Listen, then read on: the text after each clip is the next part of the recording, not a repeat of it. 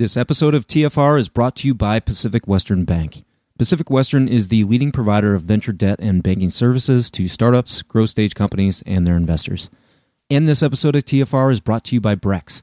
Designed specifically for venture-backed startups, Brex is the perfect corporate card for fast-growing companies. Head to Brex.com and sign up with the promo TFR to get waived card fees for life. Welcome to the podcast about investing in startups, where existing investors can learn how to get the best deal possible, and those that have never before invested in startups can learn the keys to success from the venture experts. Your host is Nick Moran, and this is The Full Ratchet. Welcome back for part 2 of the interview where we flip the script and Colin Keeley interviews me.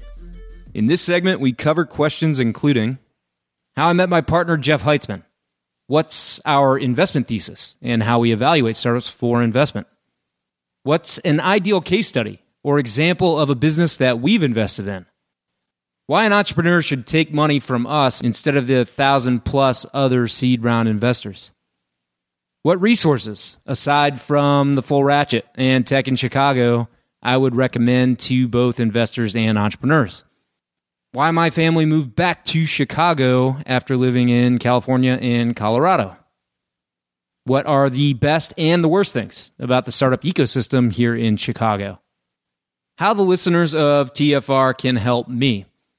Then we cover things I've been surprised about through my experience hosting TFR and participating in the VC industry. Colin asks what advice I might have for entrepreneurs and investors. And we wrap up with what's next for the podcast and for New Stack Ventures. Coming up is part 2 of the interview where Colin Keeley interviews me. Here it is.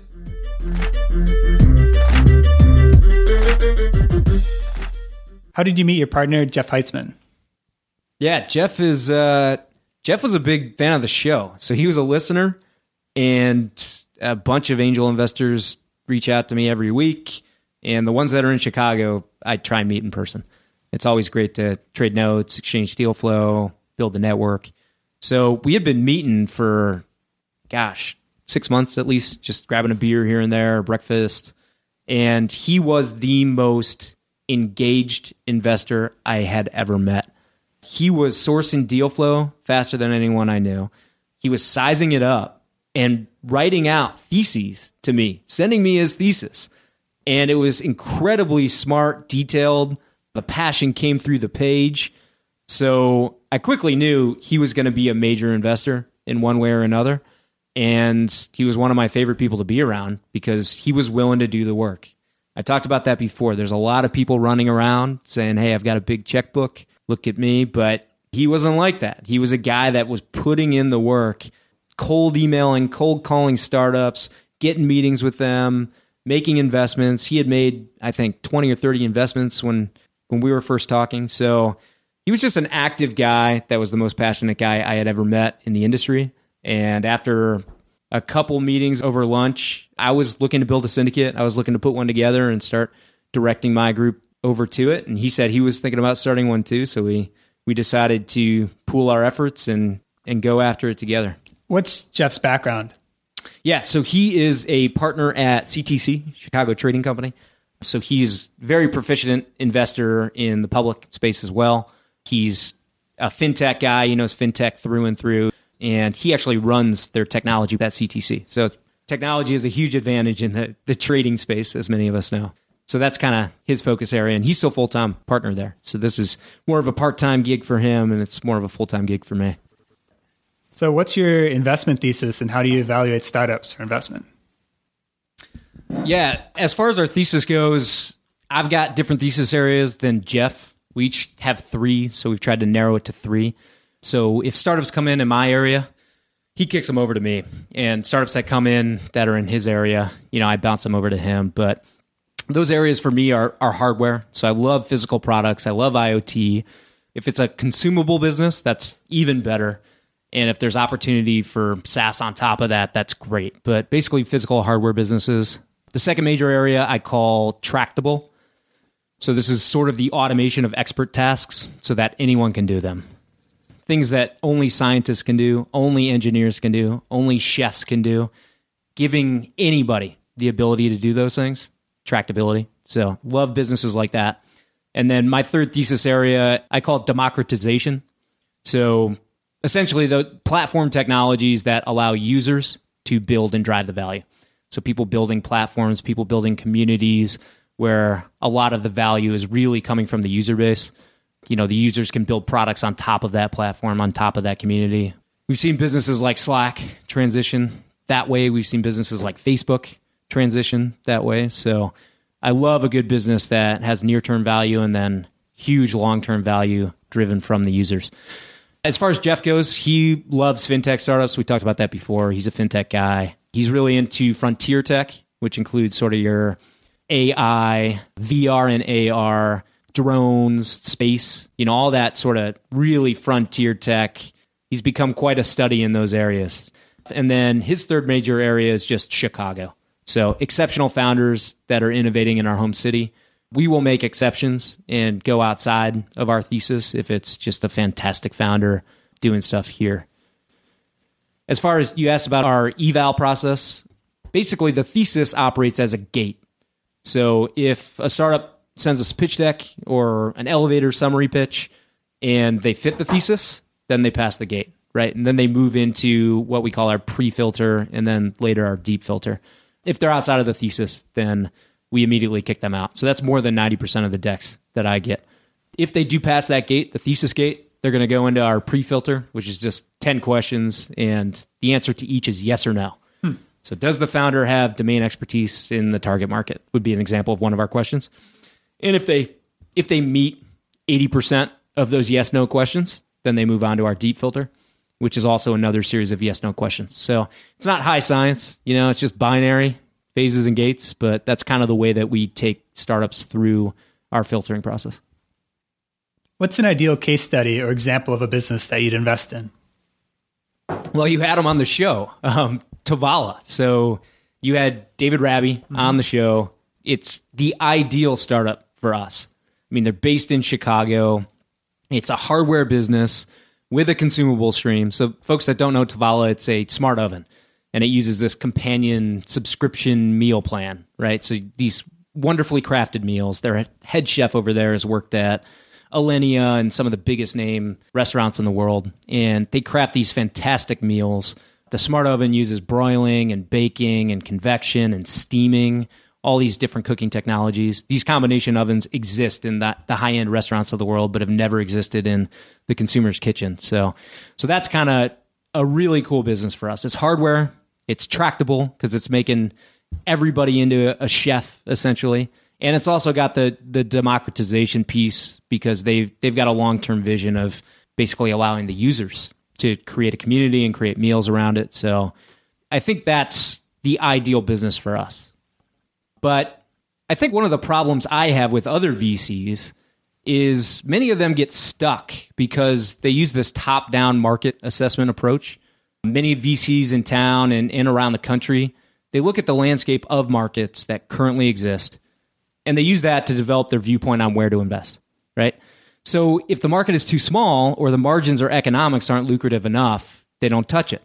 And there were some VCs that didn't want to look at Tavala because it was, in this hardware space and it was doing food tech, and that's not a market that they wanted to play in. I think the nice thing about our thesis is we have the flexibility to invest in any market because our thesis areas are more thematic, and each of them, hardware, tractability, democratization, they all can fundamentally redefine a market. A startup founder that's using one of these approaches is reinventing the market in which they're playing.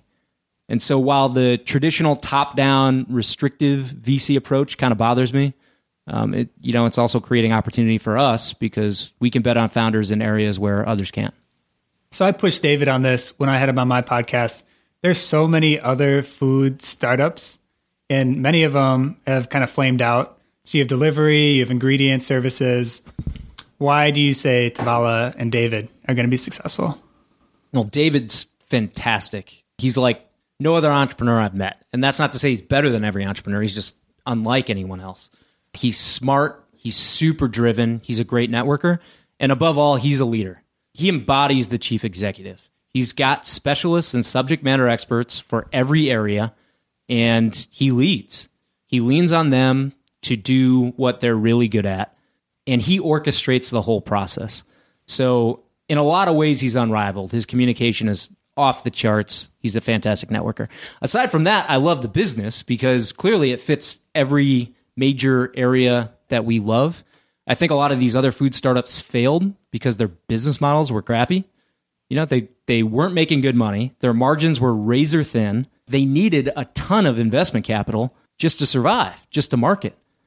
And on top of all of that, many of them are undifferentiated. You know, you see these articles, Plated versus Blue Apron versus HelloFresh versus all the rest. My big takeaway from that article is they're all pretty similar. You know, they're all kind of the same. Yeah, the ingredients are wrapped in different packages in each. But what these guys have is they've got built-in stickiness. With a hardware product, you're building up walls that you don't have in other businesses. Once you place a hardware product with the consumer is connected to it. The consumer sees it on a regular basis. They develop an association with that brand, and it's really hard to switch. The switching costs are high. They can't just switch out for a different smart oven. So they're going to get their money's worth. They're going to use it, and the economics are so much better for Tavala. They've got good economics on the hardware side. They've got great economics on the consumable side, and they've got a lot of potential to build something even bigger. So I think the reasons why these other food startups are failing are the same reasons why Tavala is going to be a major success. So there are thousands of other early round investors. Why should people take money from you? It's a great question, and it's one that I couldn't have answered a year and a half ago. I was not differentiated. I didn't have anything unique. And the only reason an entrepreneur should take money from you is because you can provide them some advantage or some opportunity. I think we can provide that at this stage. I think we have a platform. We've got an audience. I do interviews with my founders after an investment. They're the only entrepreneurs I have on the show. The show is all investors. It's an education-based program, and I interview investors, which is part of what makes it unique. You know, there's a lot of other podcasts out there that only interview entrepreneurs, and that's not us. But I do feature the entrepreneurs that we invest in, as well as their lead investors, and we talk about, you know, why the lead investor selected them and why they selected the lead. So we've got a platform. We've got a way to market. I've got over 4,000 folks at Series A and Series B venture firms that listen to the show. And I can tell because when they subscribe to the newsletter, I can see their domain and the email address. So we know we've got a baked-in audience of folks at these firms. Now, it may not be the senior partner, but just getting eyeballs or eardrums on your startup is a good thing, whether it's in the Valley or in Chicago or anywhere. So that's an advantage. And then, you know, we're constantly growing our network. I interview VCs and angels all around the country. They all have their different specialties and their different areas of value. And I can pass that along to an entrepreneur. If we've got a hardware startup, I know sort of the community of hardware investors and who does what and who can provide advantages in different areas. If an entrepreneur wants an introduction to somebody at Union Square Ventures, I can make that introduction. I can't guarantee an investment with any of these people, but the network is ever expanding. I'm not closed off just to one sector or one geography. It continues to grow. And then I think we're constantly learning. Clearly from the show, the goal is to get better and better, learn more and more about the discipline. I'm not going to pretend that I was the smartest guy coming into this, and I'm not going to say that I'm the smartest guy now, but I will commit that I will continue to learn and get better and better in this asset class. You know, venture capital traditionally has not been very innovative. We're trying to invest in the most innovative people out there, and there hasn't been much innovation on the investment side. One of the themes of the show and Newsstack is we don't want to approach a modern startup industry with an outdated investment philosophy. And so if you ask any marketer, the hottest content platform out there is podcasting. And we were the first ones with a podcast. And ask any VC, what's the most innovative and potentially disruptive force on the investment side? And most will tell you it's startups raising capital through AngelList syndicates. And we've got, I think, the very first syndicate and certainly the largest syndicate in the Midwest. So we're trying to look at venture capital through an entrepreneurship lens. and not operate like a bunch of stodgy white hairs in a conference room, but rather much more like the entrepreneurs that we're investing in. How hands-on are you after investing? We're pretty hands-off unless we're asked. And we say that to the entrepreneurs up front. We say, look, we can make introductions for you. We can create connections. I can sit on your board in a director or advisory capacity. It's up to you. But we're here to serve. So we kind of lay out the things that we can do for the entrepreneurs, and then we let them tell us what they need. Do they want introductions? Do they need help with product? Do they need a sounding board for strategy? Do they want to talk human resource needs and challenges with certain folks on the team? We're here to serve. So we're not breathing down any entrepreneur's neck telling them what to do. We believe our entrepreneurs are special and they're the best, and we can only enable them, so we don't want to get in their way. What are the economics of New Stack versus a more traditional fund or an angel group?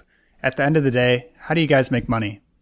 Right. So I don't know if you've covered economics for VC funds on your show. I can't recall. But typically VC funds are going to make money in two ways. They're going to make a management fee and what's called carried interest, or carry. A management fee is typically a low percentage, let's call it 2.5% or 2%, of the total assets of that fund. And that's distributed on a yearly basis to the people at the venture firm so that they can pay the bills, they get paid a salary, they can continue to operate. So if that management fee is 2%, it seems like a really low figure, but if the fund size is $100 million, the actual investable capital will only be $80 million, because that 2% is typically multiplied by the 10-year fund life. So 2% times 10 years is 20%. 20% of the fund is $20 million. So the venture firm is only going to be investing $80 million of the $100 million. Now, the carried interest side of things is on successful exits. So that only gets paid out with good outcomes. If you invested in a startup, average time to exit is about 10 years. And let's say at year 8, they have this very successful exit. It pays out $100 million in profit. The carried interest, which is typically around 20%, would get paid out to the venture firm before any of the investors in the venture firm, called LPs, get their money. So if the carry was 20% and the exit event profited $100 million, the venture firm would receive $20 million, and the other $80 million would go to the initial investors in the fund, the LPs, all the retail and institutional investors that invested in that fund. So you got management fees, which is a small percentage that gets paid out each year to keep the firm operating. And then you've got the carry, where the VC fund managers are rewarded for making really good investments. Now, on the angel side of things, if you take a traditional angel group, it's a little bit different. The management fee can't be assessed because there isn't a fund typically. There's not a fund under management, so you can't take percentage fees out of that fund each year to pay the bills and pay salaries. So instead, what most angel groups do is they charge their members a yearly fee. So a yearly membership fee, let's say it's about $3,000 per year. So that just buys you entry to the angel group, and then you have the ability to make investments as you wish. You can opt into some investments that pitch, and you can opt out of the ones that you don't like. So you're going to pay that yearly membership fee as long as you're a part of the angel group. And then the angel group leaders will typically get the carry. So again, similar to the venture fund, the carry may be 20%.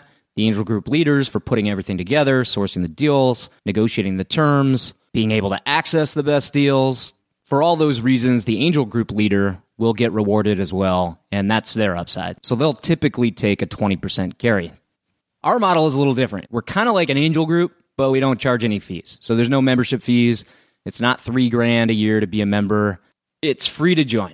So if you go to our page on the platform, you can join the angel group. You have to enter a figure as a backing amount, but you can join the group for free, and you have no obligation to make any investments. Now, we do get a carry. So instead of that 20% figure that most venture firms and angel groups are going to get, we actually get 15%. And the reason we set it at 15% is that AngelList will take 5% of the carry. So in total, it's still 20%. So it still looks like other professional investment groups. So we still do well in the event of a great investment and a great exit. But we make nothing, near term or long term, if we make bad investments. Now, all that being said, if an angel investor goes to AngelList and joins our group and makes their first investment through New Stack Ventures, I can get the AngelList carry fee, that 5%, I can get that waived for the angel in perpetuity. So any deal that they do through us, through New Stack Ventures, they will not have to pay the angel list carry. So in that event, they're actually only paying a 15% carry, whereas in most other professional vehicles, they would be paying 20%. Again, that's just people that have found the platform and joined through us. If somebody's out there on AngelList and has already made 20 investments through other syndicates or their own syndicate, and then they decide they want to join ours because we've got some good deal flow, I cannot get that carry fee waived in perpetuity. So that's important to note. So we don't get paid in the near term. There's no way that we're monetizing our investments now. So as you could imagine, that's a bit tricky. Jeff and I, as leaders of New Stack, conceivably will do well in the long term because we're making good investments. Some of these will eventually exit and will have profitable outcomes. But in the near term, we do not monetize. So that's why I monetize in other ways. That's why I do consulting work. That's why I have some sponsors for the podcast now. There's got to be a way to pay the bills in the short term. So in the absence of us going out and raising a fund, there won't be any management fees. There won't be any membership fees. There's no initiation fees in the short term. I guess the final note on how we make money is we actually invest our own capital. So in each deal that we lead, we're investing $10K. So we anchor the deal with our own capital, and then people can co-invest with us in that deal. So in the event of an exit, we would also get paid back on our investment as well as a carry on the group's investment. A little different than some of the other organizations out there that are purely investing other people's money. We actually invest our own as an anchor. So what resources, aside from the Full Ratchet and Tech in Chicago, obviously, do you recommend to investors and other entrepreneurs? You know, there's a million blogs out there. There's a ton of books, and they've been recommended on this show. You know, 0 to 1 and Venture Deals and all the rest of them. I'm not going to tell you a bunch of business books to read. I'm not going to tell you to go out and read Fred Wilson's blog. You've heard that a million times. Fundamentally, I think this industry and startups is a human industry. It's about people. It's about understanding the human condition. This isn't a quant industry. It's not all about the financials. It's not about digging your nose into spreadsheets. So anything that's going to help you better understand how people are wired, from investors to entrepreneurs to customers, I would advocate reading stuff outside of the industry that helps you understand people better. I mean, my favorite books are Lord of the Flies, Clockwork Orange. Recently, I read this book, Ready Player One, which I thought was a fun ride. But any of these resources that can help you understand people's wants, people's needs, the human condition, I think can serve you very well in this industry. I'll just leave it at that. How else have you approached trying to understand people better? Well, I'm married to a wife who's a counselor, and she understands people a lot better than I ever will. So with the majority of my investments, I've brought her along, to meet the entrepreneur at one point or another. And she asks good human questions. They're not due diligence questions about how defensible your technology is. It's more understanding the story of the people, where they came from, why they made the choices they made, where their true passions lie. So she's kind of my ace in the hole. Huh, that's unique. I've never heard that before. Yeah. Some NBA teams at the NBA Combine will bring in psychologists to run interviews and really press players. Is that right? Yeah. Well, I mean, I'm not saying it as a way to be sneaky or something. It's just she's my most trusted advisor in the world, and she reads people really well. And if she connects with somebody and really likes them, then I think there's potential there for a long-term healthy relationship, which is what both sides should want, the entrepreneur and the investor, just a really long-term supportive engagement. And if there's a weird vibe from the very beginning, it may be best to go your separate ways because there's better partnerships out there. Are there any red flags that you may look for in those early interviews to see that maybe you won't work well together? Yeah, I mean, there's plenty. Entrepreneurs have been angry before in meetings with me. Entrepreneurs have demonstrated a ton of frustration in a first meeting. I've had some entrepreneurs that have complained about, how difficult the fundraising process is, which is very true, but it's nothing compared to building a business. I mean, it's hard. Fundraising is not fun. It's very difficult. but the process of building a business is going to be a really long, painful one. So for a pre-seed company that has been working on something for less than 6 months to already be at a stage where they're ready to give up because it's so hard, I mean, that's kind of a red flag. Man-terruptions, as my wife would like to call them. I'm guilty of these, but that's the male in the room sort of talking over the female and dominating their perspective, interrupting when they're trying to ask something or share a viewpoint. So, that's something that we look out for. I would think those are some of the key sort of human red flags. So after living in both California and Colorado, how did you decide to move back to Chicago? Well, as I said before, I built this product. I was burnt out. I was done with that. My wife and I are both from Chicago. We love it back here. Most people laugh at me because they say I'm moving the wrong direction. But yeah, we basically, all our people are here. Our families are here. We're sort of family first type of folks. Loyalty and trust are only things that come over long periods of time. And our people that meet that criteria are all kind of back here. And so, we wanted to build a family, and we wanted to do it at home base. And Chicago is a fantastic city. We missed the city when we lived in smaller places and couldn't think of a better startup ecosystem, couldn't think of a better home ecosystem for us. So what would you say are the best things about the startup ecosystem in Chicago? Well, the best are that it has all the ingredients. It's got the right talent. It's got the money. It's got the major players set up. We've got the incubators, the co-working spaces, the accelerators. Every ingredient you could ask for in a startup ecosystem is here. Fantastic universities, fantastic talent. However, I mean, there's major issues with Chicago. One of the worst things is that the general mentality is backwards looking. I hate it when I hear investors in town talk about how we're a B2B enterprise ecosystem. I mean, it's their perspective, right? Some of the most famous investors in Chicago keep preaching that. And I don't like to hear that. I think some of our biggest successes have been consumer businesses. Look at Groupon, look at Grubhub. There's many more I could name. I think that type of rhetoric and that type of talk makes the folks like Max Levchin leave and go do PayPal on the coast. If we were a little bit more accepting of people with different sorts of ideas and different ways of doing things, including consumer startups, I think more would be built here. And they are being built. Look at a guy like David Raby, who had the choice of building Tovala out in San Francisco or building it here. Now, jury's still out on if that's going to be the next unicorn, but clearly I'm a big fan. So I think great businesses can be built here. I don't think we're a one-sector town. Any startup in any sector with the right founder and the right mentality can be built in Chicago. And we got to start encouraging that and not sending people away. If Silicon Valley thought the way that we do, they'd still be doing hardware, semiconductors, and servers. Now it's the software capital of the world.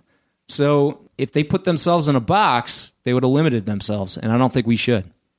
So what else could Chicago Tech improve on?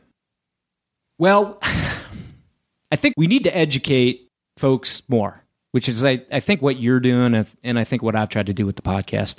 Most successful, wealthy investors, when I mention venture capital to them or ask them, what percentage of your portfolio is allocated to venture capital, I don't get an answer. I get confused looks. People would never even think twice or have never even considered investing in venture capital. And these are, very wealthy retail investors. Now, that's different in the tech crowd. The tech crowd very much is, the people that have had successful exits. They understand. But in the finance community and in some of the other communities here in town, I don't think they have an awareness of venture capital. So I love what you're doing because you're talking about tech, you're talking about startups, you're talking about why Chicago is special.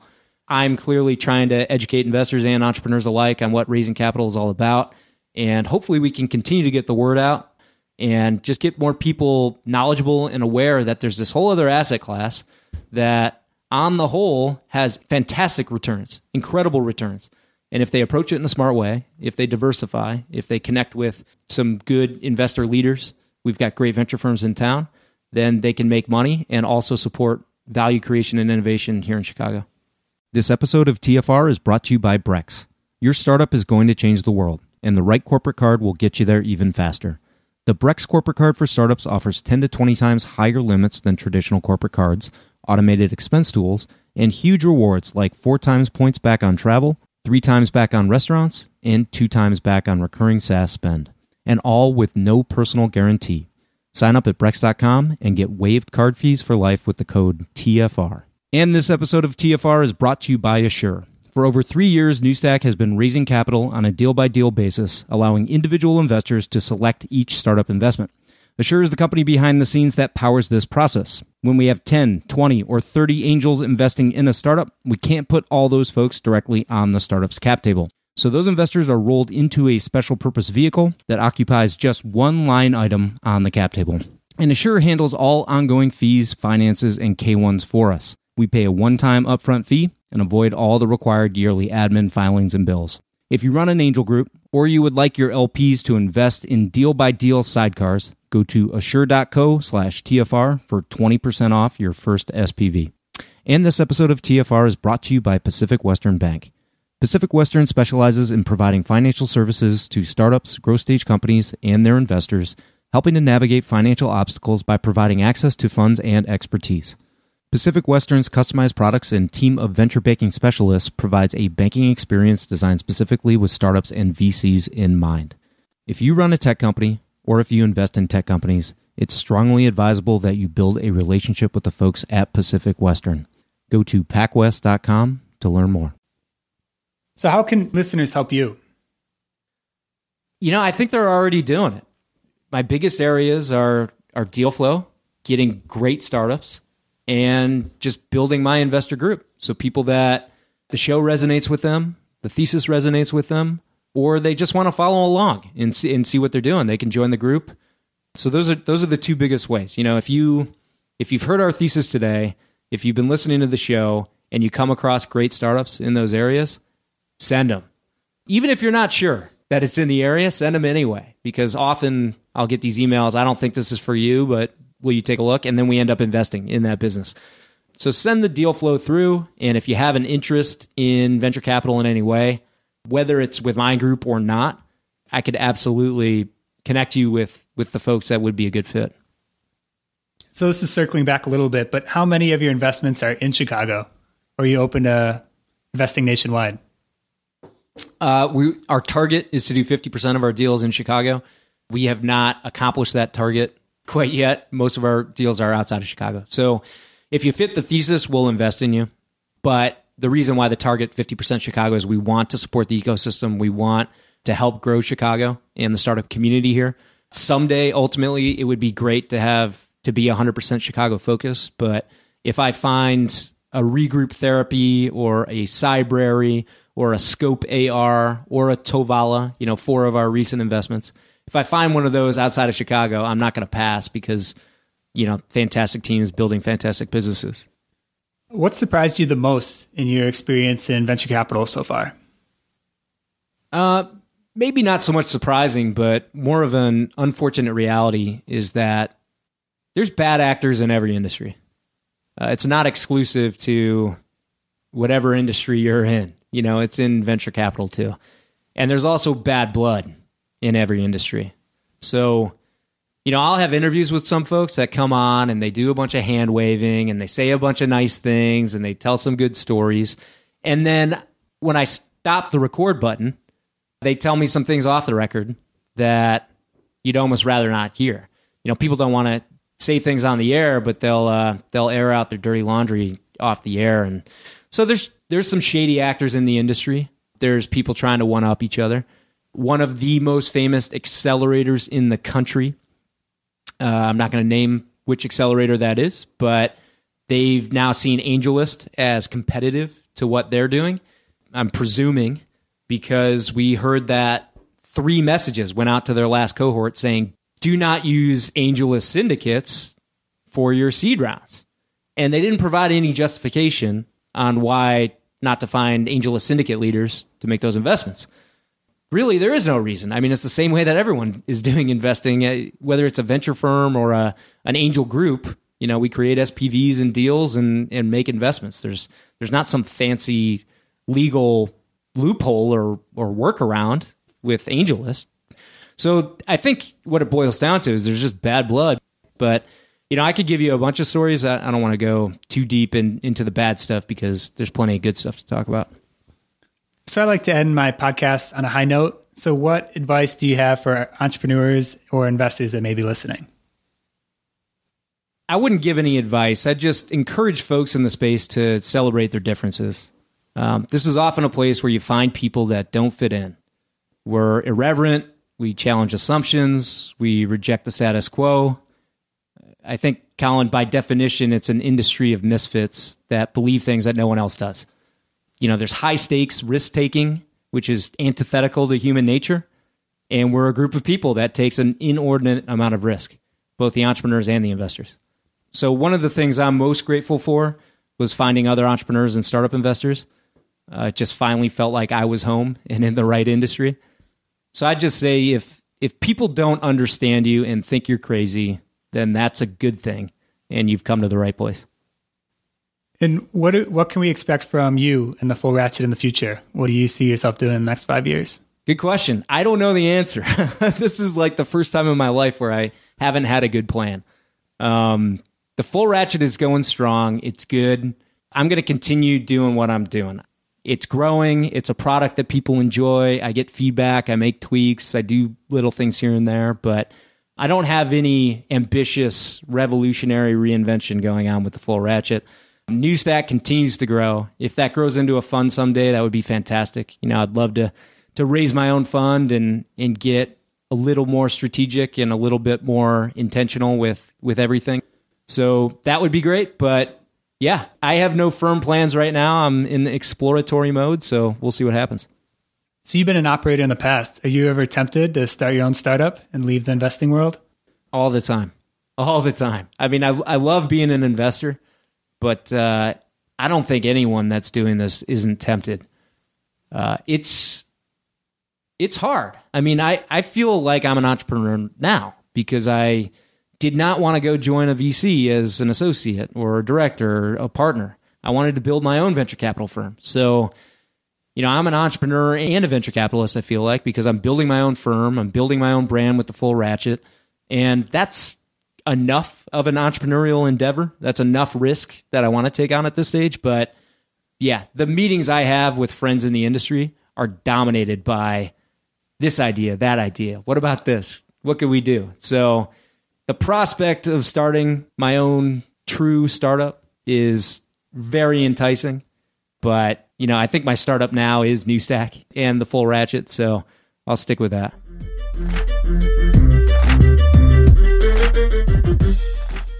Had a lot of fun there with that interview with Colin. Thanks again to Colin and Tech in Chicago for hosting. Hope you guys all enjoyed it, and jump over to the site at fullratchet.net to check out show notes and links discussed on today's show. Until next time, remember to over-prepare, choose carefully, and invest confidently. Thanks for listening.